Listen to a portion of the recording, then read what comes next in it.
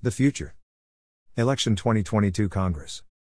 My brother Carl Boyenton, conservative Republican, is running for the U.S. Congress seat District 4. Carl was the candidate in 2020 who investigated and sent his findings to the media at first. They had little to no interest in pursuing it. The one small newspaper removed their article once a Congressman Plazow people called and complained. Finally, WWL ran a small story on the findings and then nothing until after the election. The OSE received Carl's findings. After months of nothing, the OSE decision was made by the 6-0 decision. Palazzo broke 3 ethics violations broken. My brother and I were verbally attacked that this was a witch hunt by a disgruntled candidate. They failed to realize Carl investigated this before the election, which spurred him to enter the race in the first place.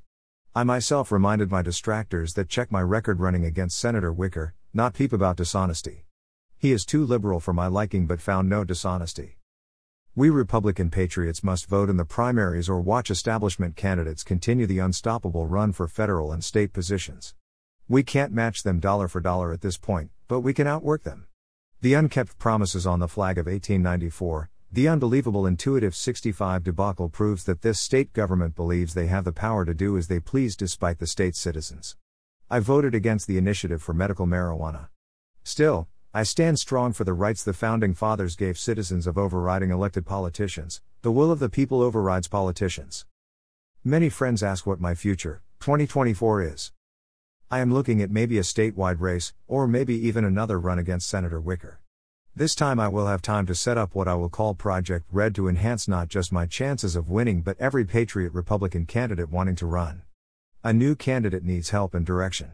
I will be starting this now but working hard to get my brother Carl Boyenton elected to Congress. Project Red, the beginning. 1. We build a new base statewide to elect candidates that are conservative in actions, not just words. 2. County Republican captions that control, meetings, raising money, and finding volunteers in all precincts. 3. Designing a core group of 100 to raise money nationwide to promote patriot Republican positions. 4. To promote and teach Zoom meetings to reach the masses at a greater speed.